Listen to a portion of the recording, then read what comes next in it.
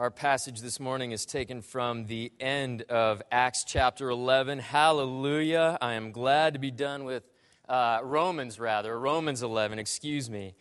And still I'm glad to be done with Romans 11. This is not the chapter I wanted to spend 3 weeks in, and just couldn't get away from it. So we've spent these last 3 weeks, including this morning, in Romans 11. And there's still one last piece for us to see in this chapter, but I'm ready to move on to the other parts of the letter and what Paul says to us in them. But this morning we have one last piece of business to conclude with Israel and the Gentiles and their relationship with one another. So we will give it the attention that it deserves. Young theologians, young Christians, will begin with you. Listen very closely and see if you can hear and then say back, what does mercy look like? We'll talk about mercy this morning. It's a word that we use, but now this morning we want to push a little bit farther. What does it actually look like? When we're merciful, what is it? See if you can hear it. This is the good news of Israel and the Gentiles brought to salvation in Jesus the Savior and God's mysterious, sovereign, and loving working. Lest you be wise in your own sight, I want you to understand this mystery, brothers. A partial hardening has come upon Israel until the fullness of the Gentiles has come in. And in this way, all Israel will be saved. As it is written, the deliverer will come from Zion. He will banish ungodliness from Jacob. And this will be my covenant with them when I take away their sins. As regards the gospel, they are enemies of God for your sake, but as regards election, they are beloved for the sake of their forefathers. For the gifts and the calling of God are irrevocable. For just as you were at one time disobedient to God, but now have received mercy because of their disobedience, so they too have now been disobedient in order that by the mercy shown to you, they also may now receive mercy. For God has consigned all to disobedience and rejection, that he may have mercy on all. Oh, the depth of the riches and wisdom and knowledge of God! How unsearchable are his judgments and how inscrutable his ways! For who has known the mind of the Lord, or who has been his counselor? Or who has given a gift to him that he might be repaid? For from him and through him and to him are all things. To him be glory forever. Amen. O Lord, from you and through you and to you are all things. And most especially, we are grateful that from you and through you and to you is the gospel. And we heard it already this morning. You do not require us to sacrifice our children to you. Instead, you have sacrificed your Son for us. And we're not to chase after soothsayers and fortune tellers to reveal to us what is hidden from our sight, but instead we're to listen to the voice of God who speaks to us. He speaks to us. There's nothing for us to pull from your sealed lips. From your open heart, you open your mouth and you speak to us the words of love. And we're grateful, Lord, for your truthfulness in telling us that we are sinners and that we have a Savior who is greater than our sin in Jesus. And this morning, we long to see the beauty of his cross and his work on our behalf. And do what you have set out to do from the dawn of time, saving your people, Jews and Gentiles, and bringing them together to be your rejoicing, loving family, the church. And if you'll do all of these things, we will give you thanks. We ask it in the Father, and the Son, and the Spirit. Amen. Would you be seated?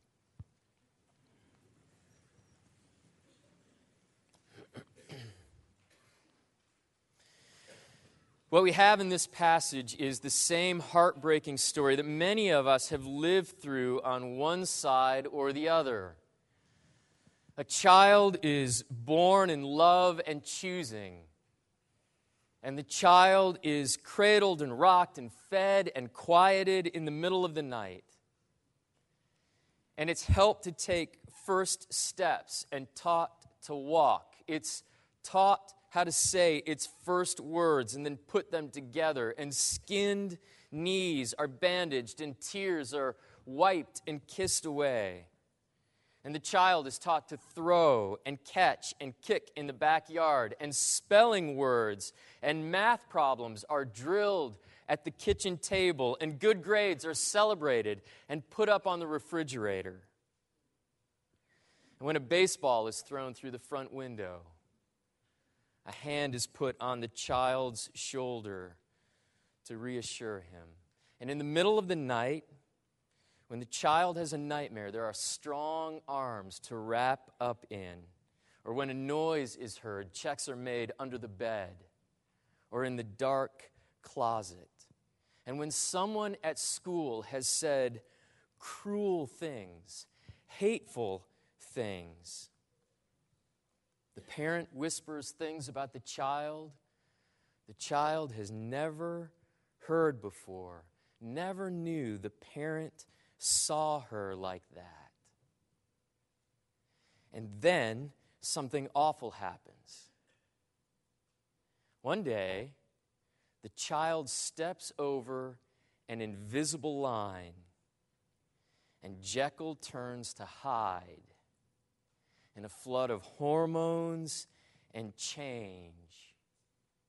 And there are fights about grades and friends and boyfriends or girlfriends and curfews and college or no college. There are fights about clothes and hair and attitude. And suddenly, almost overnight, the child's parents are no longer healers and fixers and protectors and defenders and advocates. Almost instantaneously, they have turned into obstacles and enemies and fools.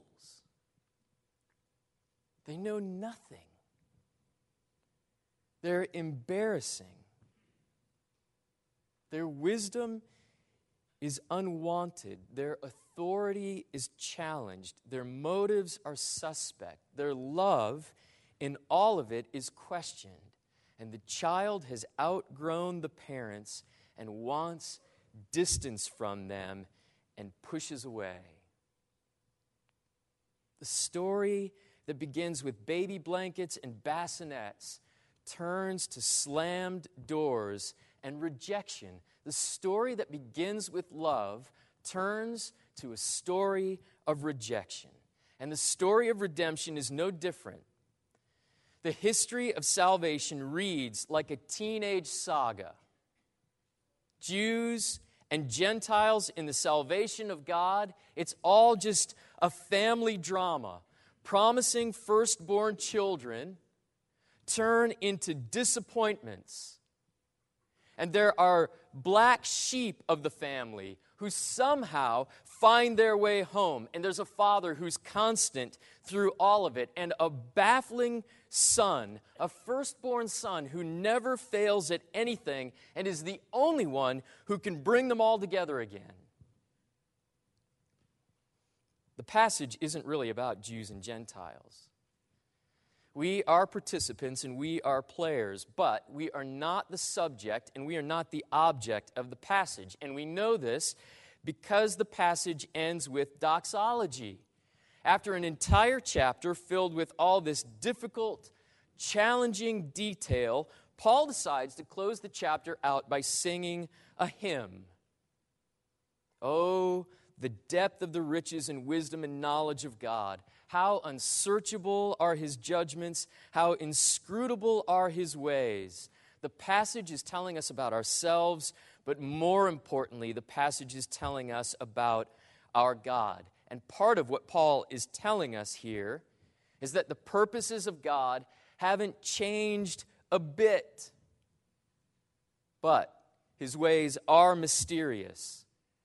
In fact, Paul opens the passage by calling all of this mystery in verse 25.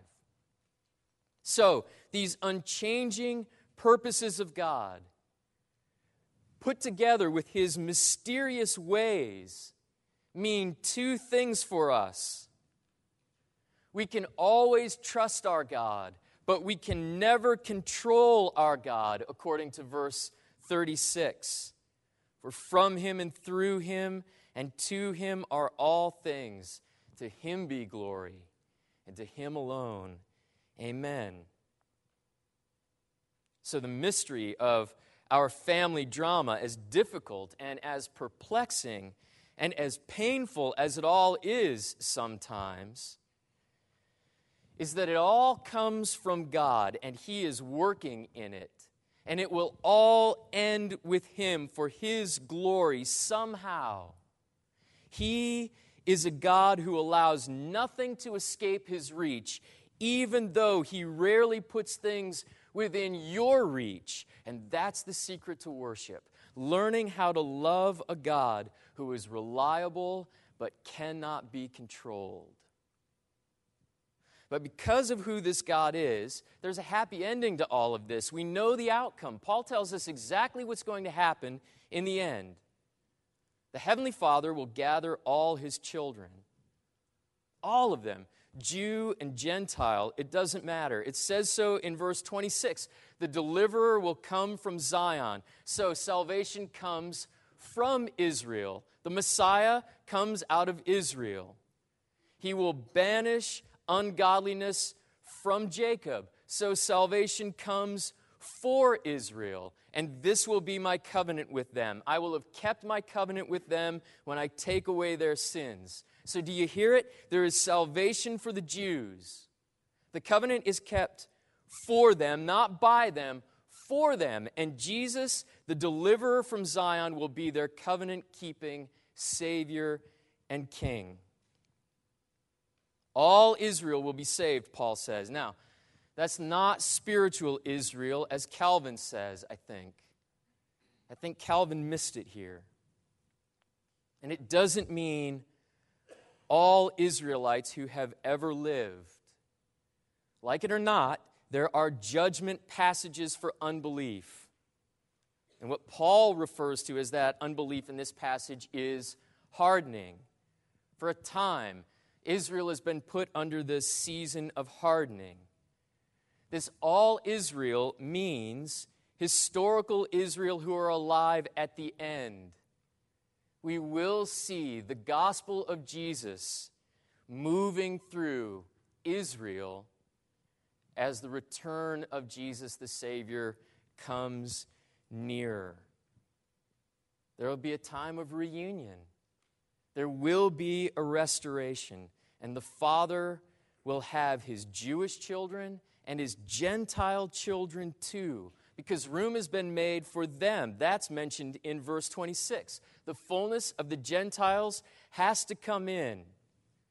This is how God's election from chapter 9 is reaching out for us.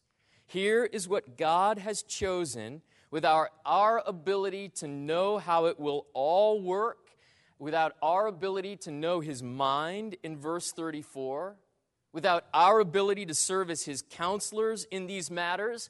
This is how you should do it. Without our position as being those who have given to Him something He didn't have already in Himself, and so now He's obligated to do things to our liking. But for His purposes, this is how He works it out. The Jews have rejected Messiah, and the Gentiles are embracing Him. And that's verse 30. For you, Gentiles, were at one time disobedient to God, but you have received mercy because of the Jews' disobedience. So we Gentiles are the wedding guests from the parable. We're the partygoers who weren't on the original guest list. We didn't have anything to wear to the wedding. We're the guests who shouldn't have been let in, but the invited ones were too busy. They had better things to do. They didn't want to come to the wedding. And nobody's more surprised at our inclusion than we are. Now that we're at the festival, now that we're at the feast, we wouldn't dream of leaving it. But Paul wants to see the Jews made jealous too, not in a rival, competitive way, but in the sense of realizing what they're missing. All the promises, all the prophecies, all the purities that find their meaning in Jesus. Paul wants them to realize that they're missing the fullness of God in the cross and the resurrection and the pouring out of Christ's Spirit from heaven. And in regret and repentance, he wants them to cry out and ask to be included. Bring us into the wedding. Admit us to the feast again. And Paul says they will be. As regards the gospel, they are enemies of God for your sake. Their rejection of the gospel means the gospel has reached for you. But as regards election, they are beloved for the sake of their forefathers. They're not forgotten. And election is still at work for them. The gospel will save them. You'll see. But for now, Jews reject the gospel. The Gentiles embrace it. And someday, Jews will be made jealous and they'll embrace it too. The gospel will have come full circle, coming out of the Jews, spreading to the rest of the world, and finding its way back home to Jews. But remember, this passage isn't a text of global domination and strategic conquest and diplomatic evangelism. This is still at its heart a family drama. And family can be difficult. The comedian George Burns once said, "Happiness is having a large, loving, close-knit family in another city."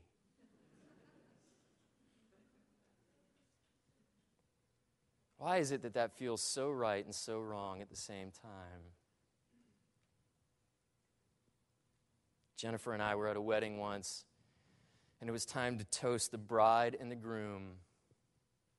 And so grandfather labored to his feet, and he stood before all the guests, and he told a wildly inappropriate story that had nothing to do with the bride or the groom. But he had an audience, and this was his favorite story, so he was going to tell it. And another family had to call out to him and say, "That's not why we're here, Granddad. Your grandson's getting married." And he was disgusted at the correction, so he waved us off. And he sat back down. Family.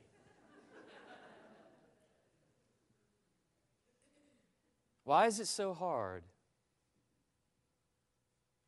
I think it is as hard as it is. And family can feel so often like suffering as it does. Because we aren't equipped to carry each other's sins.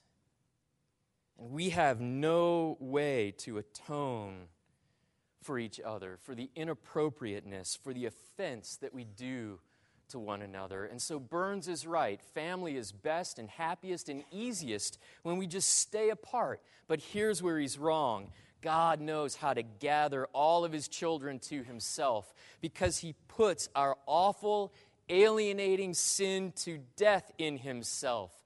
And that's where we're headed. We're headed for a family story that doesn't end in frustration and disgust and resentment and tears because it ends in our God. So the runaway children are all gathered up. And the orphan children who have been adopted, they're brought in too. And family that has never met is brought together, and it feels like we were never apart. Family who haven't spoken in years now share the same words of rejoicing and love. And the Father is there who refuses to be hurt by us. And he will not berate us for being disappointments to him. And he won't parade in front of himself and everybody else the ways that we've been disgraces to the family name, the multiple ways we've disgraced the family name. But instead, He'll pull us all close and He'll smother us with His reconciliation and His forgiveness and with this inheritance, this wild inheritance that we thought we had been cut out of ages ago. And it's all intact and waiting.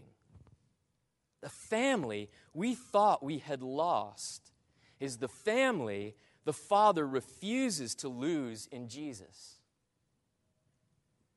The family drama is everybody's story to varying degrees. When we're going through this chapter, we're not flipping through someone else's family album. This is a turn through our own. And it includes the Jews, those who lived closely with God, and then turned their hearts away from Him and tried to cover it up, just like Adam. And it includes the Gentiles, Adam's long-distant children, the half-brothers and sisters, hardly known at all, and those who know nearly nothing of God. He is all but forgotten. He's little more than a rumor and a fairy tale and a bedtime story to the Gentiles. But both will be gathered and brought home. Because we have all lived at the foot of the tree of Adam's rejection of God's love, we all need to live at the foot of the tree of God's rejection of Christ. The cross is a simple piece of carpentry that the whole universe hangs on. What's to be done about our fits and our tantrums and our tirades of, "You don't love me, God. You've never truly loved me"? What's to be done about our pushing away, saying, "I don't want you as my God anyway. I want a different God. I want a better God"? The universe holds its breath because the questions are, should God judge us? Should He abandon us and have nothing to do with us? Or should He reach down and save us in love? And He answers by setting up a cross. The cross is the instrument God uses to turn rejection into mercy. And that's not some poetic interpretation of this passage, by the way. It's in the text. For God has consigned all to disobedience, that He may have mercy on all. That is, the gospel is for both Jews and Gentiles, which is what the word all means in this context, by the way. Not every individual, but the verses leading up to this verse speak of two groups, Jews and Gentiles, and the all is including both groups. Salvation is for the children born in the covenant, and salvation is for the street orphans who are brought into the covenant. But both, for a time, are given over to rejection so that both may receive something better. Both will receive mercy. It's beautiful. It's hard for us to understand.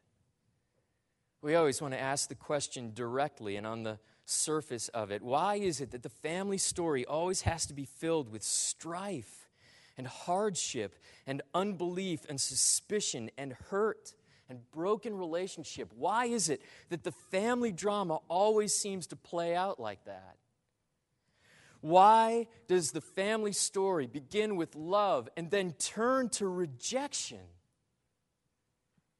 And the answer is, so that it can end with mercy. That's the shape of real love. That's the strength of love. That's the nature of love. Love suffers and endures and pushes against rejection. That's the kind of love that our world needs to have carved into its emptiness. And so God uses His cross. That's the kind of love that our small-heartedness and our unbelief needs carved into it. And so Jesus does it with his cross. Love reaches through rejection in order to touch us with mercy. Love chases through rejection in order to scoop you up in mercy on the other side. But why mercy? Why does it have to go like this? Why love followed by rejection and then ending with mercy? Why does it have to happen that way at all? Why the mercy of a Messiah pursuing us and rejecting flesh? Why mercy pursuing us in suffering and sacrifice? Why mercy pursuing us into tombs where we try to shut out God's love? Because mercy is the only thing strong enough to kill rejection. Nothing else will work. Arguing, reason, threats, coercion, bribery. The only thing strong enough to overcome rejection is mercy. All those other things lose hearts, harden hearts. But rejection answered with mercy makes dead hearts come alive. So Paul, arguing against our conceit, arguing against our being wise in our own sight, says, mercy is what the gospel looks like with skin on. How do you describe the life of Jesus ministering on earth? Mercy. And how do you describe the continuing life of Jesus on earth through his Spirit in the church? Jesus living and ministering by his Spirit through us. How would we describe that? Mercy. That's the gospel's answer to unbelief and autonomy and willfulness and arrogance and rejection. Mercy, mercy, mercy. But here's the trick, and you knew there would be one. Paul doesn't let us define what mercy is. This is very important for those of us who are older, and we've always been confused by mercy. We've believed in it, we've known that it's necessary, and we want it both to be given to us and to extend to others, but we're never quite sure what it is.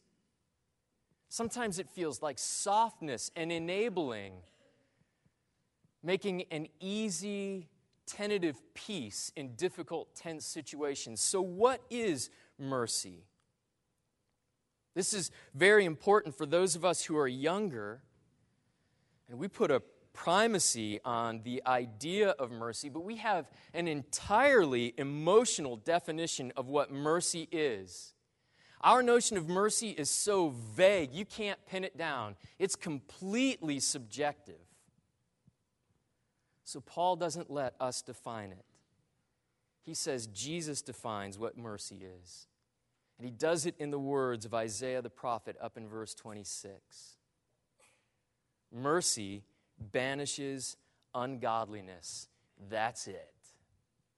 Hard, sharp, well-defined, deliberate, personal. It is not impressionistic and cloudy and always up for grabs. It's not just being nice. It's more than that. It's being loving in the face of rejection. Mercy banishes ungodliness. It doesn't appease the childish or the upset or those kicking and screaming in fits. The mercy of Jesus looks like a cross and a tomb, dying with him and rising in him so that we can abandon all of our familiar and comfortable and rationalized ungodlinesses so that they can all be expelled and driven out and left with no authority or rightful place with us. You know, the most merciful thing you can do for each other is to help one another banish the ungodliness that lives in you. Help one another banish the sin that you see. Jennifer and I had great friends here at the church who have moved away now. We still keep close touch with them. And during one of our visits with them, these friends asked me what sins I was fighting. So I told them. I confessed my sin. Now when we get together and we visit, they never miss the opportunity to ask me about my fight with those sins. And I never feel judged. And I never feel put on trial. I always feel safe. I always feel loved. Because they are meeting me in my need with the kiss and the embrace of mercy. They're so passionate and eager to see Jesus banishing ungodliness from me. And if we're not willing to do that for one another as a church, then we are not a merciful church.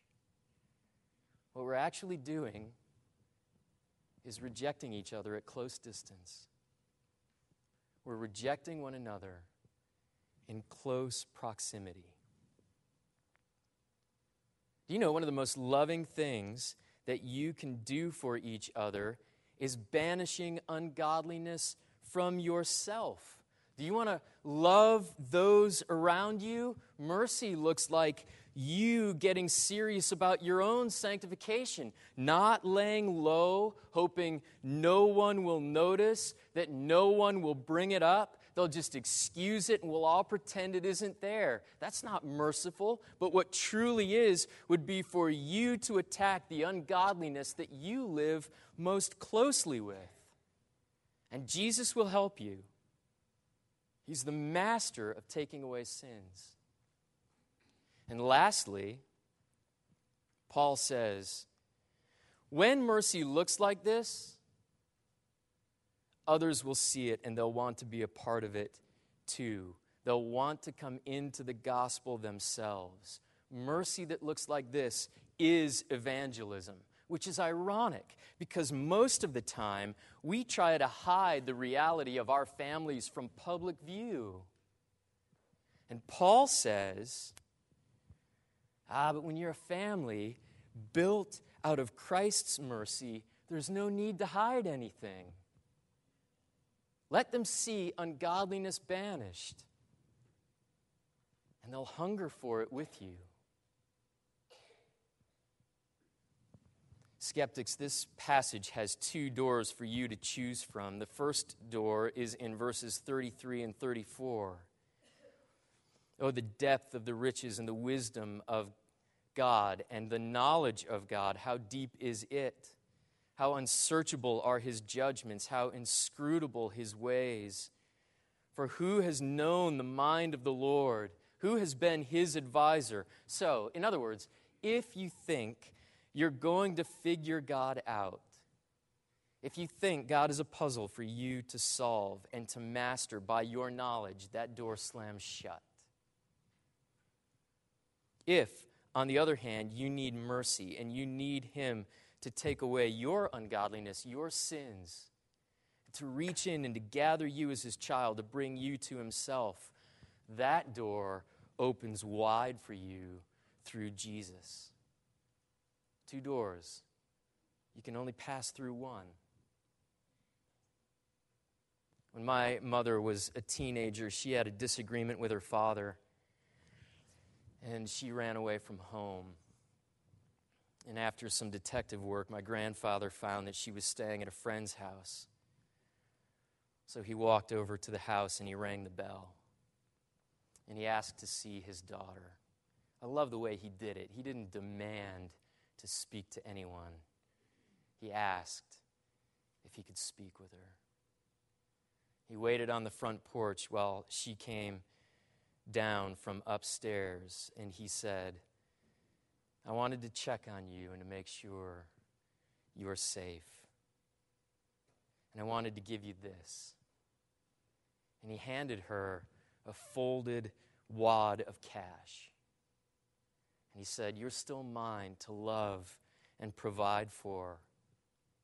But for as long as you're staying here, make sure you pay these folks for letting you stay and for feeding you. I love you. He put his hat back on his head, and he walked back down the block. And within the hour, my mother had repacked her suitcase and gone back home. And that's our family story. It has all the bitterness and all the drama, but it has that same ending. Because in the gospel, God has made himself the merciful Father of runaways and orphans. And the rest of our family drama goes like this. Mercy beats rejection. Amen.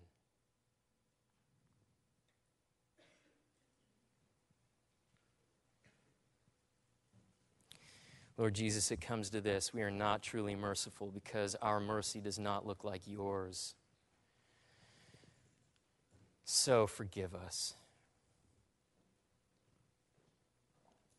Thank you for not allowing our rejection of God's love and purity and faithfulness to stand, but thank you for pursuing us through our rejection and touching us with the mercy of the cross and the resurrection. And now we ask you to fill our hearts with that same quality so that we can be merciful after our Savior. That would be the sign of redemption. That is the sign of the gospel, Paul says, that others would see your goodness and your kindness and your love to us and the way we enjoy it, brought into the wedding banquet when we never should have been let in. And others will want to come into. So now, kiss your church in mercy again and make us a church that looks like that. We could be busy about all kinds of other things, but we would have the gospel in great quantity if you would let us be a church that looks like this. And this is our hope. The mercy of God and the cross and resurrection of Christ beats rejection. Give us joy and songs and peace from it. We ask in Jesus, our Savior.